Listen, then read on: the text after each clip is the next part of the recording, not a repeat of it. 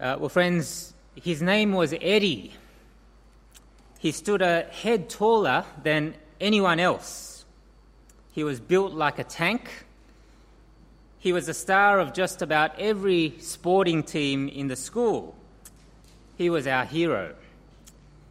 His exploits on the sporting field were legendary.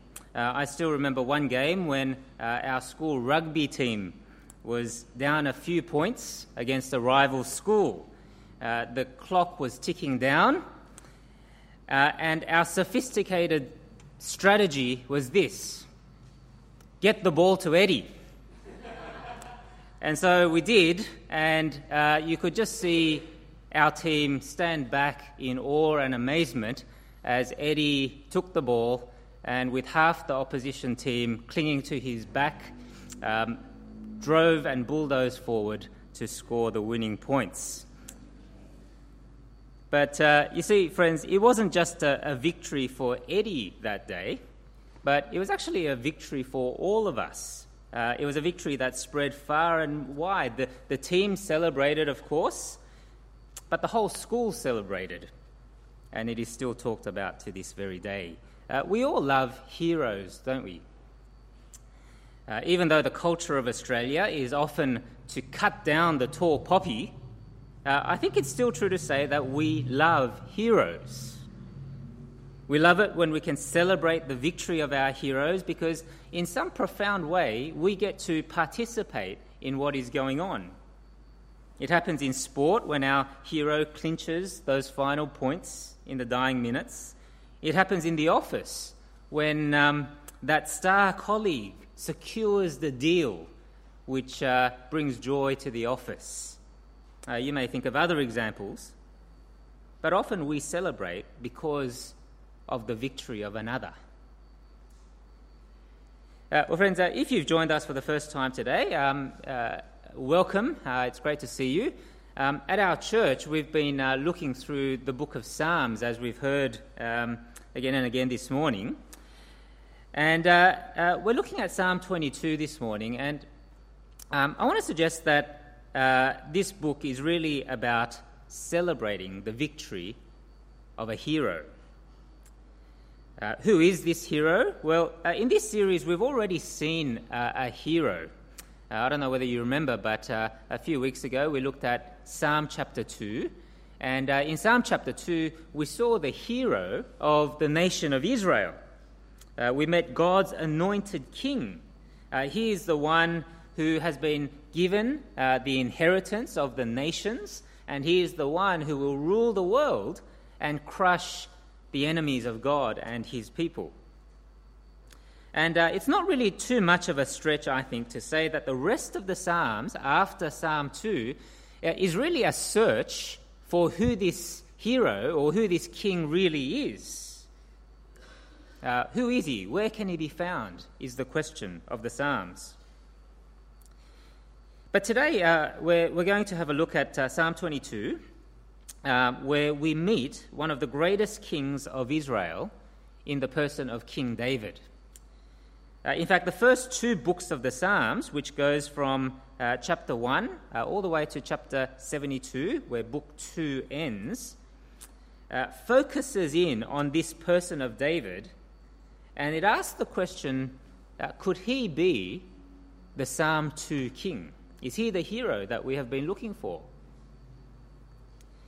But notwithstanding that important question, I want to suggest that if we properly understand Psalm 22 today, we will go away from here celebrating and rejoicing and praising God for the victory of this king who is our hero. However, friends, one of the things that you see in many of the Psalms, and you've probably noticed this as you've kind of skimmed through the Psalms at some point, is that the king in the Psalms, particularly in the first two books of the Psalms, is often in trouble. Have you noticed that when you've read the Psalms? He's in distress. He's often on the run from his enemies. He suffers. However, you'll notice that in this particular psalm, the king suffers with an intensity that is not seen in the other Psalms. How is the king suffering? Well, turn with me to Psalm 22, and you'll see there in verse 1 that he's suffering the extreme dereliction of being forsaken by God. The extreme dereliction of being forsaken by God.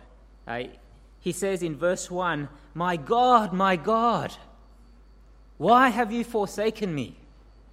Why are you so far from saving me, from the words of my groaning? Oh my God, I cry to you by day, but you do not answer, and by night, but I find no rest. You see, this king who walked so closely with God and loved God intimately is now experiencing this same God forsaking him, abandoning him, deserting him. And as he prays to God in desperation, all he can hear is silence from the only one who he knows can help him. But further, he experiences desertion, not only from God, but desertion from the people around him.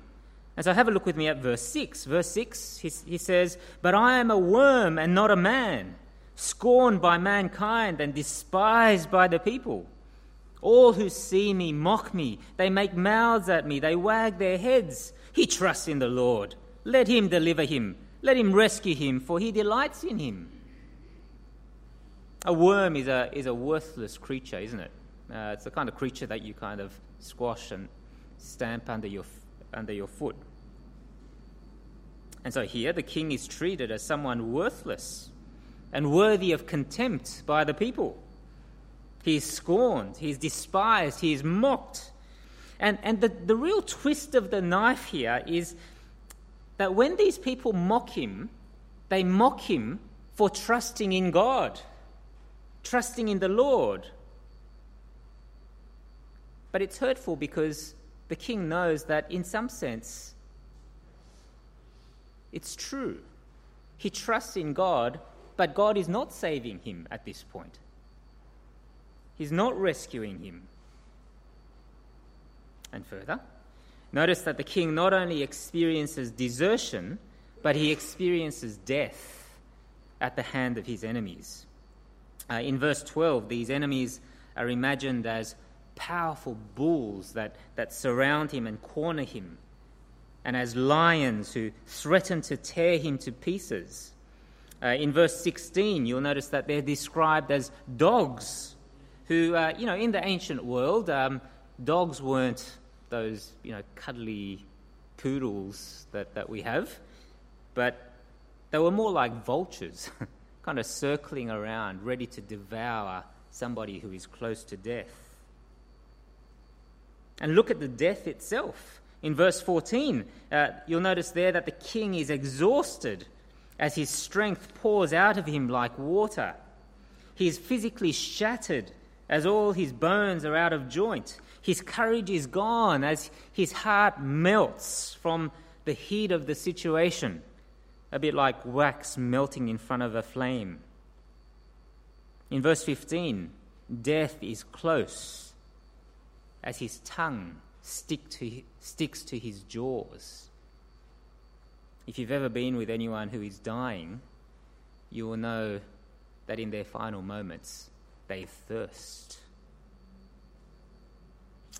Further, in verse 16, his enemies pierce his hands and his feet as the king lies humiliated in nakedness while his enemies divide up his clothes between them. But the worst thing about this for the king? The worst thing about this is that the king knows that somehow God himself is behind this death. He knows that somehow the God that he trusts in is behind this particular suffering. At the end of verse 15, you'll notice there that the king says to God these astonishing words, You, God, lay me in the dust of death.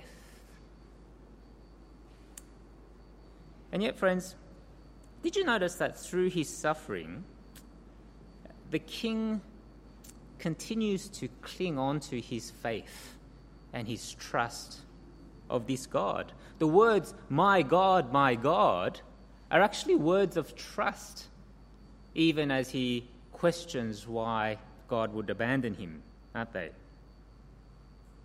You see, even through the suffering, this king trusts God, and he looks back at what he knows of God, and he continues to put his trust in him that somehow God will deliver him or rescue him from his situation. And so, for example, you can see it there in verses 3 to 5. The king looks back to God's rescue in the past. He's speaking about the Exodus here. You know, this is when the people of Israel cried out to God as they suffered as slaves in the land of Egypt. And God heard their cry in the past, and he rescued them. Or have a look with me at verses 9 to 11. Here, the king looks back, not at the Exodus, but at his birth. And he thinks of God as the midwife. You know, I don't know whether you remember your birth. You probably don't. But we're all helpless at birth, aren't we? At our birth. And so we need somebody to deliver us and to keep us safe through that process. And here, God is the midwife who delivers this king from the womb and lays him safe by his mother's breast.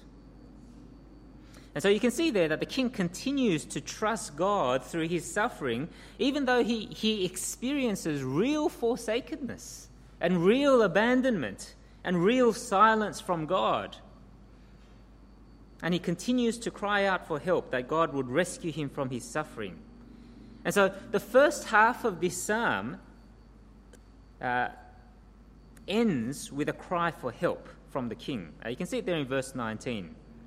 Verse 19, the king says, "But you, O Lord, do not be far off. O you, my help, come quickly to my aid. Deliver my soul from the sword, my precious life from the power of the dog. Save me from the mouth of the lion. You have rescued me from the horns of the wild oxen." Now, friends, who is this psalm about? Who is this psalm about? I know that, in our minds, it's always about Jesus. But who is this psalm about? I wonder. Well, I hope that you can see that in the first instance, this psalm is describing the experiences of King David, isn't it? You can see in the heading to this psalm that the psalm is written by David himself. We don't actually know what particular circumstance in his life he is describing here when he writes this psalm, but we do know that David was a king who suffered greatly. If you've read the story of his life in 1 and 2 Samuel, you might remember that it is King Saul who pursues David because he wants to kill him out of jealousy. Or you might remember that one of David's very own sons, Absalom, also tries to kill him and take the throne. You see, David was no stranger to being on the run and to suffering and to experiencing grief and sorrow and tears. And yet, when you read this psalm, you begin to wonder whether that's the end of the story. For when you see the sheer depth of suffering and the intensity of God-forsakenness and the details of the death experience that you see there, well, you start to realize that in some ways it doesn't actually fit David's life. David suffered greatly, but he didn't suffer this greatly. In other words, I think what is happening here is that 1,000 years before the time of Jesus, David is writing this psalm, recounting his own suffering for sure, but he's actually writing under the influence of the Holy Spirit, prophesying of what is to come. He's pointing forward to the suffering of David's greatest son and God's greatest king, who is the Lord Jesus Christ. For, you see, it is at the cross of the Lord Jesus that, as we've seen in the New Testament reading, you hear this cry of dereliction from Psalm 22 on the lips of Jesus, don't you? We saw in the Matthew passage that he cries out, Eli, Eli, lama sabachthani, which means, my God, why have you forsaken me? It is at the cross that you see the mocking of the Roman soldiers and the criminals and the Jewish religious leaders who cry the words of Psalm 22 when they say, well, he trusts in God, let God deliver him now. It is at the cross that you see God's king pierced through his hands and his feet. It is at the cross that you see him thirsting. It is at the cross that you see him naked and humiliated while the soldiers cast lots for his clothing. And friends, it is precisely because this part of Psalm 22 is about the suffering of the Lord Jesus Christ that we cannot immediately read ourselves into this passage at this point, where the king cries the words, my God, why have you forsaken me? I went to Dymocks, the bookshop, the other day, and I was browsing through some books, which I love to do from time to time, and I stumbled upon a book which was a novel. And the extraordinary thing about this novel is that it was actually a novel where you could be the hero of this story. There were actually places in the novel where you could actually write your own name so that you become the main character in this story. You know, this is a novel about you. It's the spirit of our age, isn't it, to make everything about me. And friends, I wonder whether sometimes we can read the Bible a bit like that. You know, we often make every part of the Bible about me. You know, you have a hard day at work, or you have a relationship breakup, or you have a tough day with the kids, and you turn to Psalm 22, and you start to think, my God, why have you forsaken me? Or you glance down a few verses and you say to yourself, I am a worm and not a man. Now, friends, don't get me wrong. I don't want to trivialize our suffering, because I know that for many of us, suffering is real. We do feel abandoned by God at times, and we go through suffering with great intensity. And yet, I think reading ourselves and our suffering into this part of the psalm too quickly trivializes the suffering of the Lord Jesus Christ. For at the cross, the suffering of Jesus is more excruciating than anything that collectively we have ever experienced. The perfect relationship that Jesus enjoyed with his Father for all of eternity is somehow ripped apart at the cross as the Son experiences the forsakenness of the Father. For he dies bearing the awful punishment of God for the sins of the whole world upon his shoulders, including your sin and my sin. If anything, I think understanding this psalm properly means that we may even actually have to see ourselves in the shoes of those who made Jesus suffer that day. I mean, I may not have been there at the cross 200 years ago. I may not have mocked him with my own mouth or driven the nails through his hands and his feet. And yet, if I had been there, if you had been there, you know what? We would have done exactly the same thing as those who did.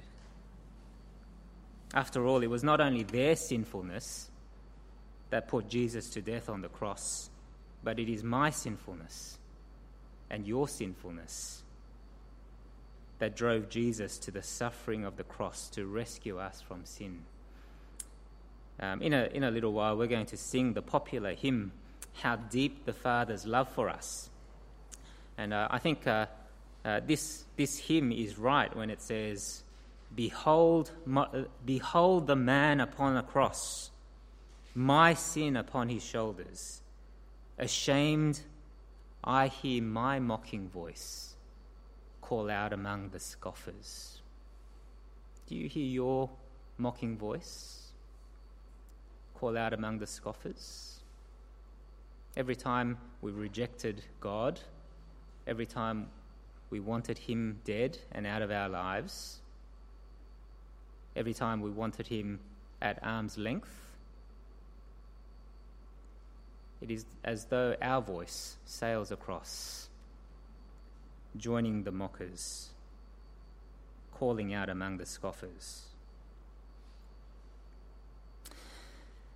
Well, friends, if you have a look at the second half of this psalm then, you will see that suddenly there is a striking change of mood here, isn't there? It's as though the suffering has been replaced by victory. It's as though the death has been replaced by life. It's as though God has vindicated his suffering king by rescuing him, ultimately, from his death. This is nothing short of a resurrection. Whereas at the beginning of the psalm, the king was surrounded by his enemies and close to death, well, here he is surrounded by his brothers in the congregation of God's people, perhaps in the temple, in verse 22. And what are they doing in verse 26? Well, they are eating and celebrating in victory together with their king.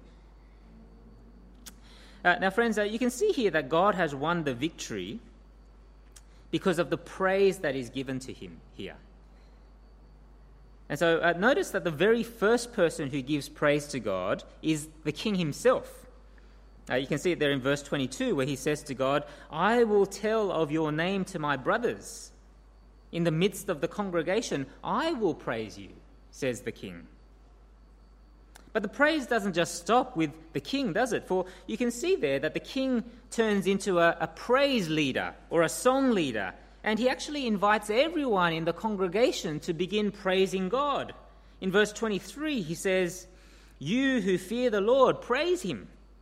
All you offspring of Jacob, glorify him and stand in awe of him, all you offspring of Israel.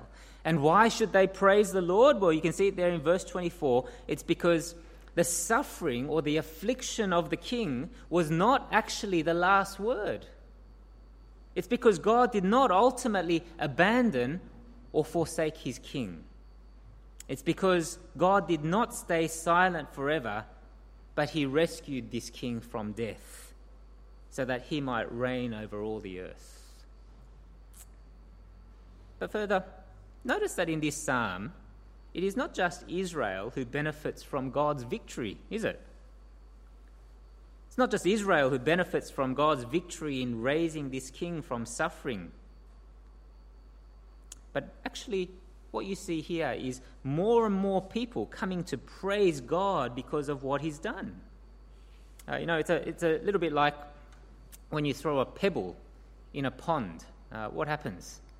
The little waves kind of ripple out further and further, isn't it? That's a little bit like what's happening here. You begin with the king praising God, and then you have the congregation of Israel praising God.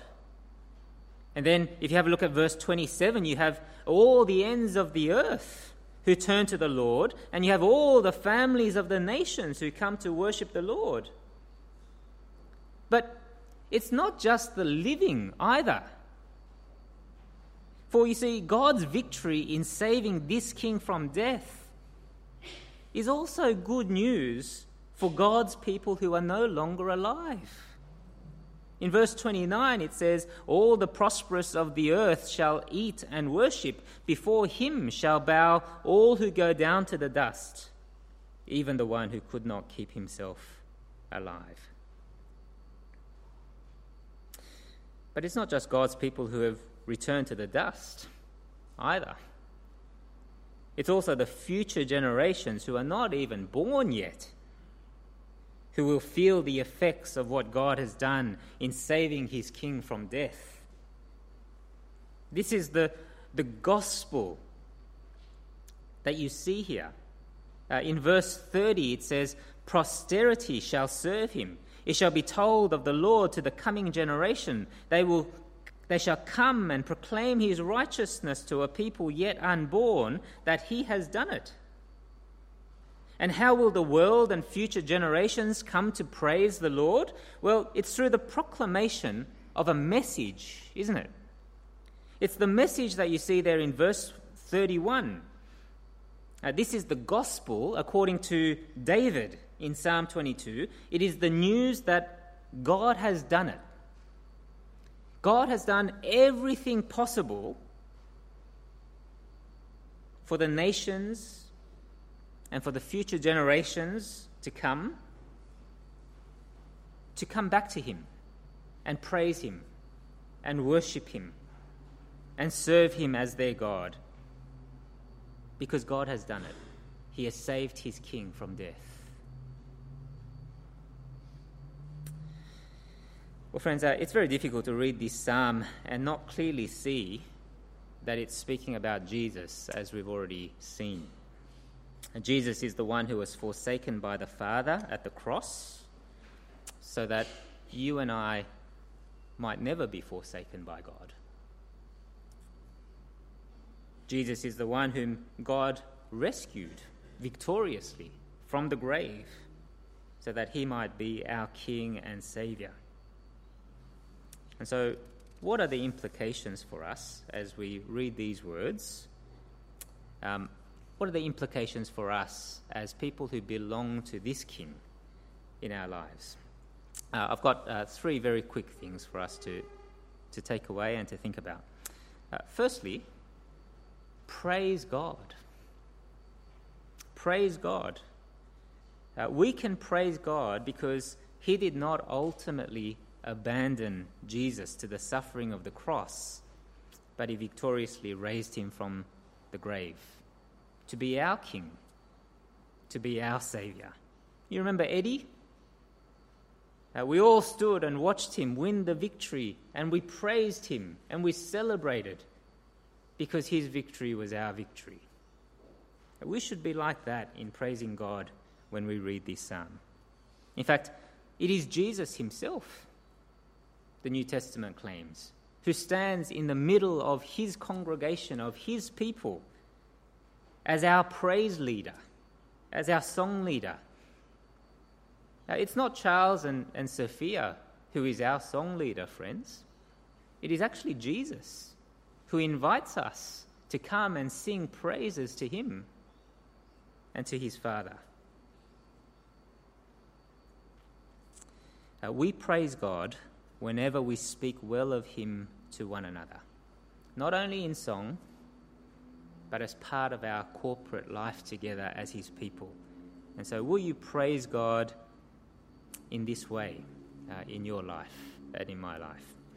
Secondly, tell the message to others. We've seen here, haven't we, that God's victory in raising his king from the dead will ripple out towards all the earth, so that people from every nation will turn to God and praise him and worship him and serve him. But the way that this will happen is through the proclamation of a message, as we've heard. It's the message that God has done it. God has raised his suffering king from the dead to rule the world.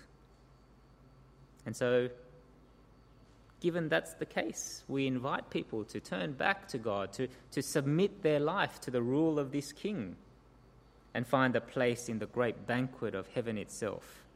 How are you and I going telling people of this great news? Do we believe this great news? That it is through this message that people will come to find life for all eternity. And finally, friends, trust God in your suffering. Trust God in your suffering. I mentioned before that the person who suffers in the first part of this psalm is not necessarily us in the first instance. It is God's King.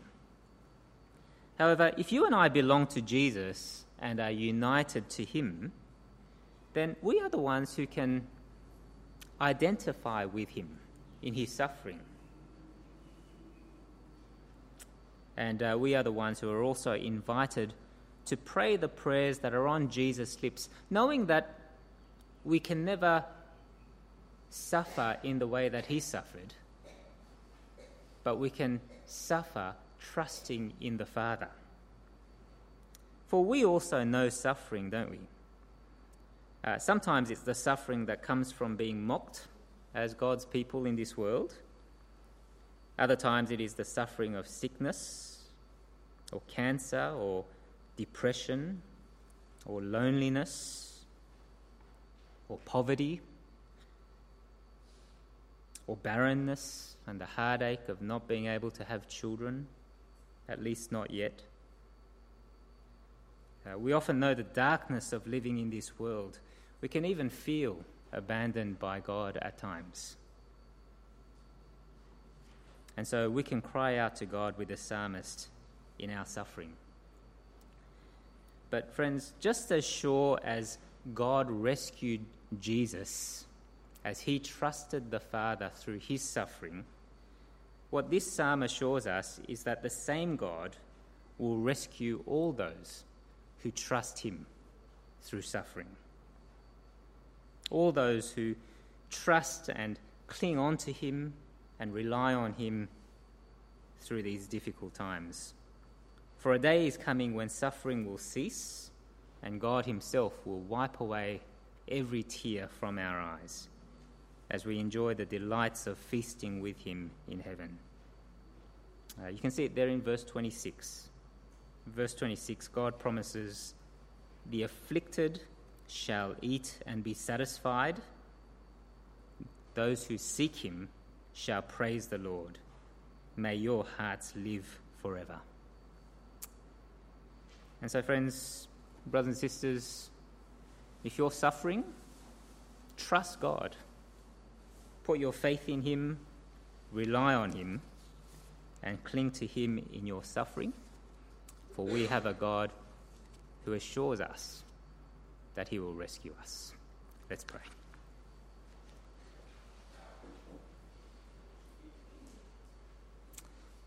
Heavenly Father, we thank you for your word to us today. We thank you in particular for our Lord Jesus Christ.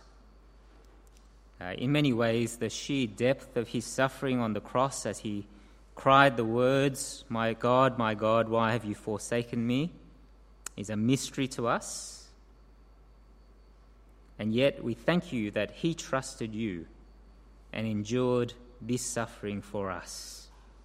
We thank you that he was forsaken so that we might never be forsaken by you.